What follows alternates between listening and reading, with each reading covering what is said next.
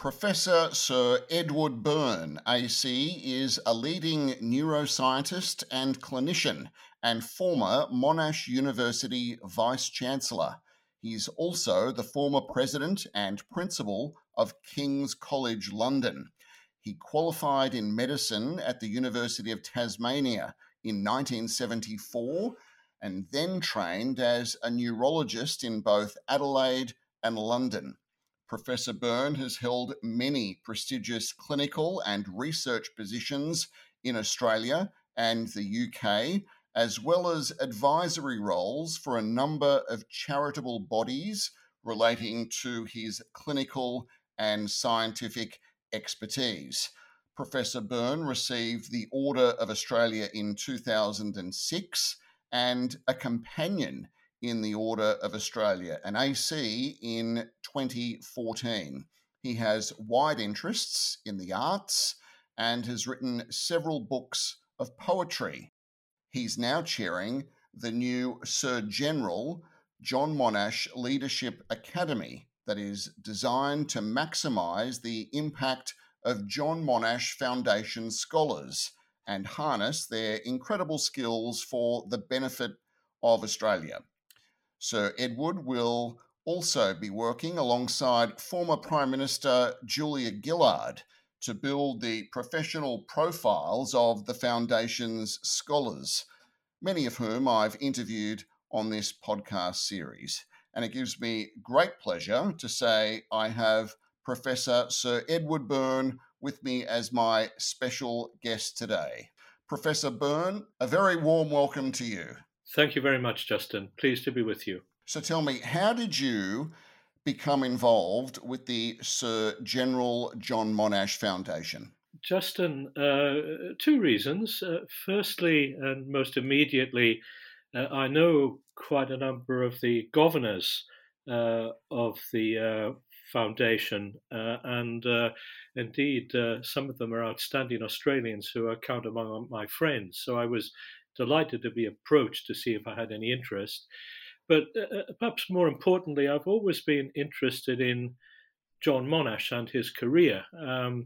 It was perhaps strengthened by my time as Vice Chancellor of a great university called after him, Monash University, but also because of my knowledge of his time as an engineer, an academic. He was the Vice Chancellor of the University of Melbourne for a while, that not many people know, as well as, of course, Australia's undoubtedly greatest soldier, a man of incredible personal attributes who achieved what he did in the face of considerable adversity and personal hardship. What are some of the things that you admire about John Monash? Well, in his time, almost everything was stacked against him. He came from Germany at a time of huge antipathy between the British Empire and Germany. He had a Jewish background at a time when the vileness of anti-Semitism was still rife. He was a citizen soldier at a time when the professionals didn't really admire citizen soldiers that much. And he came from the colonies at a time when the British Empire was very much London-centred. And in spite of all of that, he rose to the pinnacle of achievement, certainly as a soldier, where his achievements on the Western Front were legendary, but also when he came back to Australia, playing such a huge role in developing an industrial base for his state Victoria and showing huge leadership in the development of education in this country. It must have been a huge honour for you personally to be the Vice-Chancellor of Monash University. It was something I never aspired to, Justin. I'd always envisaged my career as a medical researcher, a treating neurologist, a treating clinician for many years. And then I aspired to run medical research institutes and medical and health faculties. So I was really pleased to be given the opportunity to run Monash University, which is a massive institution with campuses around the world. And it would be one of the most enjoyable periods of my life, without any doubt.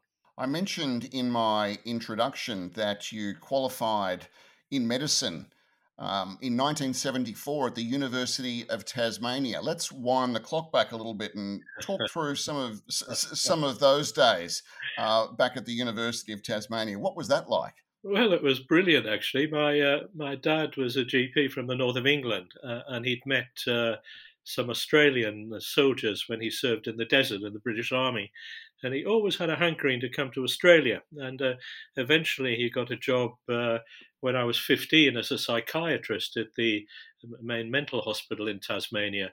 So lo and behold, I Mm. think I turned 16 on the boat on the way out. Our family and moved to Australia, and I didn't look back. I think actually I enjoyed it more than my dad did. But the medical school there was amazing because it had just opened. I was Was in it? the Mm. third year. The classes were very small. It was supported still by the University of Adelaide, where Tasmanians who wanted to do medicine had trained in the past. So I always had strong connections with Adelaide, and eventually ended up moving to Adelaide to do the young doctor years and to specialise. And I loved my time in Adelaide too. So the possibly Australia's two smallest capital cities. I might have that wrong, but certainly at a state level, that's right. And I Yeah. love them both. So you had medicine in the family. Was that something that you were conscious of when you were trying to figure out a career for yourself? What to do? Not really. And paradoxically, if we hadn't moved to Australia, I don't know if I would have done medicine. You know, I might have ended up at Oxford or Cambridge doing a social sciences, politics degree. I hadn't quite settled on medicine, but coming to Australia, I thought I needed a career, and I Had to certainly do preferred. something. I Mm. certainly preferred medicine to law, and not that there's Yeah. anything wrong with law for any lawyers out there, but I was just more suited to it. And I and then every year that I was engaged as a student, it grew on me more, and I realised probably before graduating that I wanted to specialise, and I'd always been interested in the brain, which took me into brain medicine, neurology, and then as I discovered that so little was known about brain illness, I wanted to have a career in research as well as clinical medicine. So that's basically the story of the first half of my working life, a desire to discover more about the causes of brain illness and hopefully better treatments, and diagnosing and looking after patients. And it was immensely satisfying, but challenging and at times hard work. Well, tell us about that if you may. You're a leading neuroscientist. For those that are not familiar with that field of medicine, what is that all about, and where has your career taken you? Yeah, sort of brain medicine falls into two parts. You have disorders of the mind, which are generally thought of under the rubric psychiatry, and physical disorders of the nervous system, which fall under the area neurology. So I was a neurologist, and the types of conditions I would be treating would be multiple sclerosis, brain tumors, Alzheimer's disease, Parkinson's disease, stroke. When I came to Melbourne, there were very few neurologists, and I had a Mm, very busy workload. I sort of jumped ahead a bit, but after I finished my young doctor years in Adelaide, I went to London to the Institute of Neurology in London, which was then probably as now the heart of neurology on earth. mm. And I finished my clinical training and did a research doctorate. And I made a modest discovery there, but it was a time when not much was being discovered, contributing to an area called mitochondrial disease as one of the early pioneers. And this led me to be appointed in my very early 30s as the head of neurology and later the head of neurology and neurosurgery at St Vincent's Hospital, a big hospital in Melbourne. And there I developed my clinical career and my research laboratories, and I had almost 20 incredibly happy years. I must say that my colleagues there were just wonderful, and I had the opportunity to meet so many inspirational people as patients, and of course their families. It was a great time. And then later on, you're in academia, running one of the most prestigious universities, certainly in Australia, if not the world. Well, that came out of my research. My research grew and grew, Mm. and I ended up, running a research institute, then running probably as the first ongoing director of the Centre for Neuroscience at the University of Melbourne, which concentrated on basic science, and that led me to be appointed in the early 2000s as the Dean of Medicine, Nursing and Health Sciences, a number of faculties at Monash University, which again I loved. I mean, a brilliant university. I'd always worked at the University of Melbourne prior to that, and it was great getting to know another institution. Um, that went well, and I had the opportunity to return to London to be the head of the health faculties at University College London, which is probably the strongest health and medical research university in Europe, with multiple Nobel laureates and fellows of the Royal Society, absolutely on the crest of the wave in health research in so many areas. And again, I love that, and I would have been quite happy to finish my career doing that, but rather out of the blue, I was tapped on the shoulder and asked if I'd be interested in being the Vice Chancellor of Monash. And because the Vice Chancellor, for those not in the know, is the sort of president or chief executive of the university. And because I'd loved my time there running the health faculty so much and knew Monash was such a strong institution with a presence really around the world, I was honored to take that on. And I had a fantastic, almost 7 years there, which was just a brilliant time. And now you are in charge of the Leadership Academy Yeah, at the Sir General John Monash Foundation. We've gone full circle. well, not quite. There was another interlude. I was either promoted or moved sideways, depending on how you view these things, to run Yes. as the Vice Chancellor King's in London, which is one of the world's absolutely greatest universities, where many of the discoveries that have made the modern world what it is have been made. And I'd always loved London. I've loved all my stays there. So the only two cities I know well are London and Melbourne. And I had a brilliant, some 7 years at King's, which seemed to do all right when I was running it, with lots of really amazing stuff going on. And after that, I always planned to return to Australia with my wife to, of course, spend more time with our children and grandchildren here, and to build up a little bit of a portfolio. I was particularly interested in things where somebody who was a little older but had a lot of experience could make a difference. So, when Hmm. approached about chairing the General Sir John Monash Leadership Foundation, I was just delighted to be given the opportunity to make a small contribution there, because I think it's incredibly worthwhile. And so, Professor, what role do you think the Leadership Academy will have as a platform for the scholars and the Monash Foundation in general? I don't think it's controversial to say that arguably the single most important thing in the future of any great country is the next generation and the leaders it produces and nurtures. And that's what the whole General Sir John Monash enterprise is about. It's about identifying brilliant people of promise and giving them the opportunity to extend their learnings and experience across almost every discipline you can think of in some of the world's very greatest universities outside Australia. And of course, that's an area I know very well from my own Yes. background. And the idea of the Leadership Academy is that when these brilliant young people return to Australia, we continue to support and nurture them and give them and assist them in making their best contribution to the country at large. Leaders take a long time to grow. The General Sir John Monash Foundation is devoted to helping a number of our potentially great young people on their journey.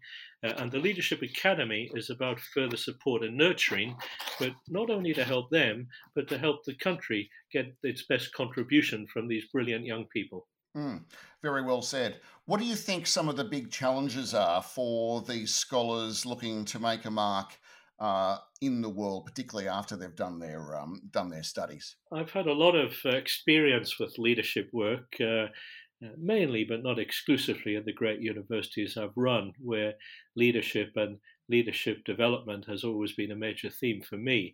I inherited that at Monash from my wonderful predecessor, Richard Larkins, who'd started a leadership academy within Monash, which I nurtured, in which I further extended or copied really when I got to London to King's.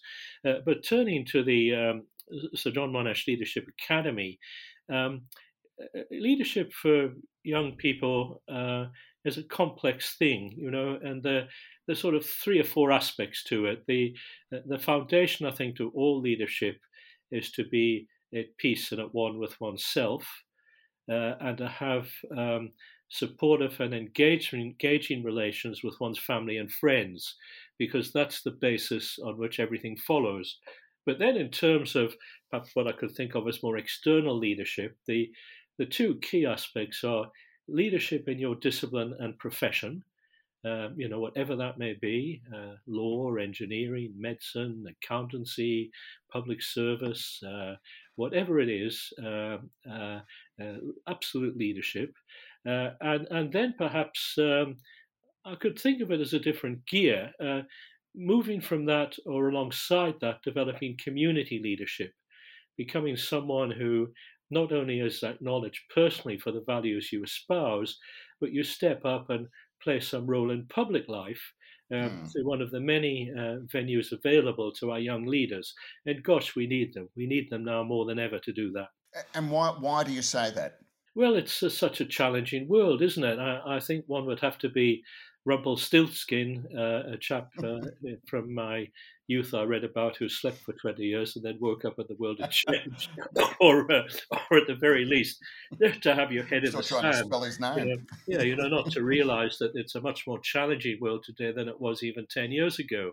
We have the challenge in our country, wonderful country here, Australia, of the massive change in geopolitical context, the breakdown of the relationship with China, for example, the increasing militarization of the area of the world around us, the desperate challenges imposed by COVID, which we will undoubtedly overcome, and of course, looming the long-term or medium-term challenges now imposed by things like climate change. So it's going to be a really challenging and demanding place for the next generation of leaders. I think much more so than perhaps any group of leaders have faced since World War II. And you will note when you go back to World War II and look who did things and achieved things. I mean, Churchill was an old guy, but most of the people who did things and made things happen were quite young. We need smart, passionate people to lead the country. Yeah, smart, passionate, gifted young people, and we need to help them get on with it. Sir Edward, you mentioned COVID-19. Obviously, the entire world has been adversely affected by the virus, the pandemic. The tertiary sector in particular has done things incredibly tough. With the borders being closed, we're not getting international students, certainly from an Australian context, into the sector. What are your thoughts on how our tertiary sector in Australia can try to recover? Well, I think there are two aspects to that. The first thing that impresses me about the tertiary sector, and this applies very much to Australia too, certainly to the UK, is that the research done by the tertiary sector is guiding us out of this pandemic. I mean, the basic science that led to vaccine discovery was largely done in the tertiary sector and the university world. The massive amount of modelling that's guiding government. I mean, every second day you hear the Doherty Institute mentioned at the University of Melbourne. This is really practical stuff, and it's made a massive difference. Also, of course, all of the health professionals that are getting countries through this are trained in our universities. So I think the university sector has really stepped up to the plate as never before in these incredibly difficult times and shown its worth. Australia, UK, is where universities have been world universities with young people coming to them from almost every land, has been affected by the almost cessation almost complete cessation of international student movement, Mm. going back now some 15 months. I think that will continue to fall heavily on Australia's universities. I personally don't see the international student market ever getting back to where it was before. I think it will partially restore. I think Australia perhaps won't be as dependent upon Chinese students as it came to be just before the pandemic hit. Hmm. Having said that, I'm sure significant numbers of Chinese students will come to Australia again for their university experience. But I think we're going to see quite a formatting of the university system, a reformatting. I wrote a book on this with Charles Tell me. Clarke, who was Tony Yes. Blair's Education Secretary and Home Secretary, called the University Challenge. And we set out in that book the need for universities around the world to find a new gear, not only to do things they were doing better, but to do new things. Because so much of society's research capacity is in the university sector, that we must make sure this is aligned and performing for the challenges our country and the world faces. We also must make sure we're educating young people in the university sector for the jobs of tomorrow and not the jobs of yesterday. So I think the sector was starting to change before COVID, and I think the massive changes of COVID, induced by COVID, will accelerate these changes. For example, the whole university sector around the world pretty much pivoted online almost overnight. It It's won't, true. it won't Yeah. stay that way, but many of the things that were achieved will be embedded into the model going ahead. So it will be fascinating and interesting to observe how the university system in this country and internationally continues to adapt to very different circumstances over the next few years. Given those comments, do you think it's incumbent on the federal government to continue to adequately fund research programs and the tertiary sector at large? Well, the short answer to that is yes. Because the tertiary sector contributes so much to the country, not just in education, which is obvious, but also in the research and the intellectual property generation on which most clever industry in this country will be founded. But Cochlear, for example, which I was involved with for many years, came out of basic research at the University of Melbourne. But I don't think it's a one-way street. I think the university sector needs to accelerate its adaptation to the needs of the country and the world. And at times, I think it's been a little slow to do that. So I certainly don't think funding in the future should just be more of the same or just band-aid funding. I think it should be support for a sector in transformation. When we go back to the Leadership Academy, Julia Gillard, the former Prime Minister, is the patron. Have you ever had the chance to either to meet Julia Gillard or work with her in any No, capacity? not only have I had the chance to meet her, she's a very good friend. Excellent. I got to know her very well when she was an outstanding education minister in a Labour government when I was the VC at Monash. And in London, I persuaded her to take a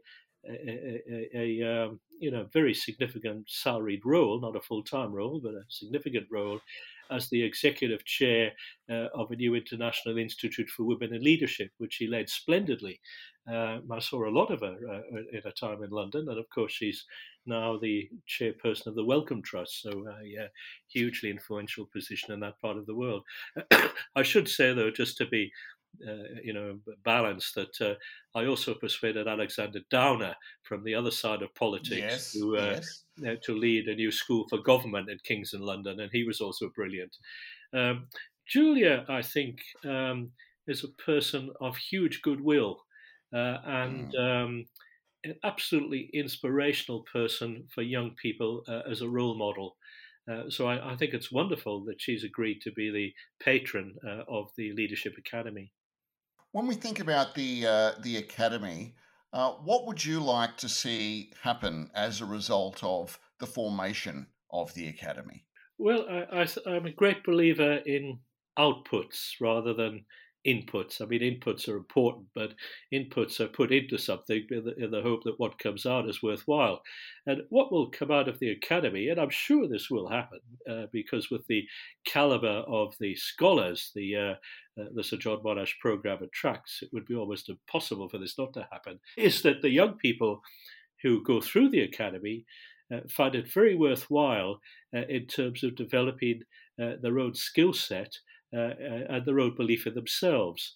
And part of this will be outward facing, developing a brilliant academy of some of our very best young people who help with things like expert opinions, probably public speaking, where young people are called for. We might keep their scholarly outputs online in some sort of library.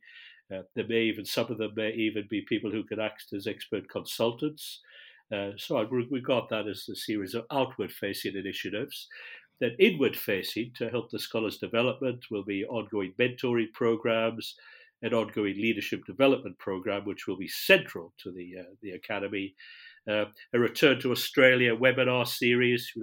When often if you've had a brilliant time at Harvard or Oxford or King's, you come back to Australia and you're back in your ordinary world, and it can be a bit flat. So we have to help them adjust and not lose their energy. And we'll also have some collaborative grants to help them pursue programs that they're really interested in. So there'll be all of this won't happen overnight because we're just at the launch pad, but there'll be a whole series of outward-facing and inward-facing initiatives aimed at, firstly, helping this brilliant group of scholars continue to interact with each other and evolve and take their own place as leaders in our country. And secondly, helping in an outward-facing way the country benefit from their brilliance and capacity. What does the future look like for Australia's education sector? Would you say we have a bright future? Yes, one could interpret that in a number of ways. I'll restrict it simply to the tertiary sector. Yes. But of course, one could spend ages talking about secondary education and primary education. But the tertiary sector in Australia, for a country of our size, is very strong. We have a number of great universities. The educational offerings are pretty good. But I don't think anybody who's been fully engaged in universities for a long time, as I have at all levels, but for the best part of 2 decades in leadership roles at vice chancellor level, would think that there wasn't room for improvement or reform in the sector. We certainly haven't got everything right, and the opportunities to do things much better in the years ahead. And I hope that some of the leaders that we're helping through this great program will play a role in that. You've mentioned leadership. Do you think it's possible to define what good leadership, no matter where it is, whether it's in academia, in the classroom, at home, on the sporting pitch, what good leadership looks like? Well, there are, of course, numerous learned terms on that. But just to cut to the core, I'll just say 3 things. I think selfish leadership and leadership devoted to the needs of the individual themselves always ends up bad leadership, even though with a bit of charisma and gloss, it may not look so bad originally. And I don't think one needs to look too far around us internationally to see plenty of examples of that, not just in the United States, but elsewhere. Yes. Good leadership, I think, has 3 things. An aspirational quality, an ability to see, as Kennedy said, what can be and not what is. And what a leader he was. What a fantastic leader. My hairs still go up on the back of my neck when I remember the very great speeches I heard as a very young person. I think the best of my lifetime. The second quality is generosity. All the really great leaders I know have been generous people. They've been aware of the needs of other people. They haven't been consumed in themselves. And the third thing is, it's sometimes called collegiate leadership, is that for really major projects, I I could say seldom, but I'd stick my neck out and say they're never achieved by just one person in today's world. It's all about a group of committed people coming together and working in an inspirational way on something incredibly worthwhile. A very famous American anthropologist of my youth, Margaret Mead, who's gone out of favor a little now, but one of the very true things she said was, don't ask if a group of committed citizens working together can change the world. Nothing else can. And I firmly believe that.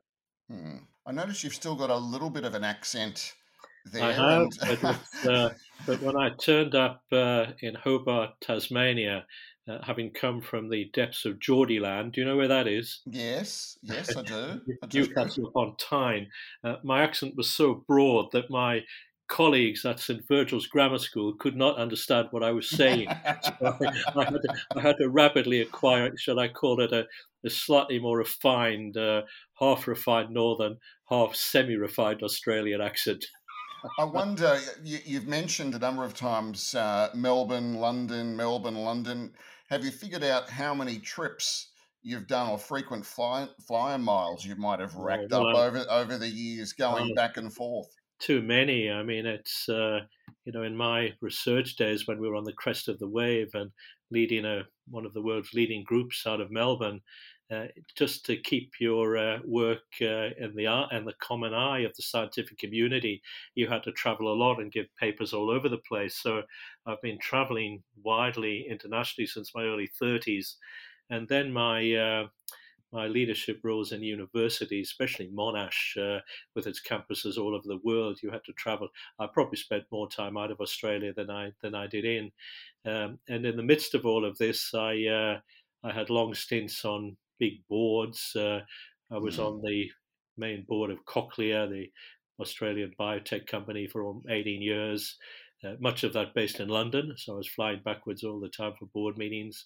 I was on the board of Bupa, both in London and in Australia.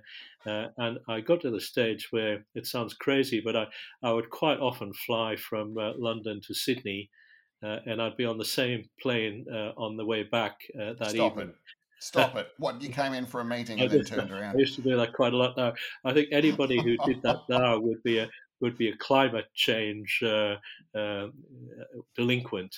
But it was a different world Wow. then, and we weren't quite as aware of these nuances. So I certainly wouldn't do that now. So you've got a dual citizenship, as I understand it. Yes, I So was born in England, so I spent my up to what were then called O levels then in England, and then I did finish my schooling and did university in Australia. And I regard myself though as totally Australian, but I mean I was born in England, so I have dual citizenship, and that has been helpful in ensuring they didn't kick me out when I worked in the UK for more extended periods. So the big question I haven't asked is, when the Ashes are on, who do you support?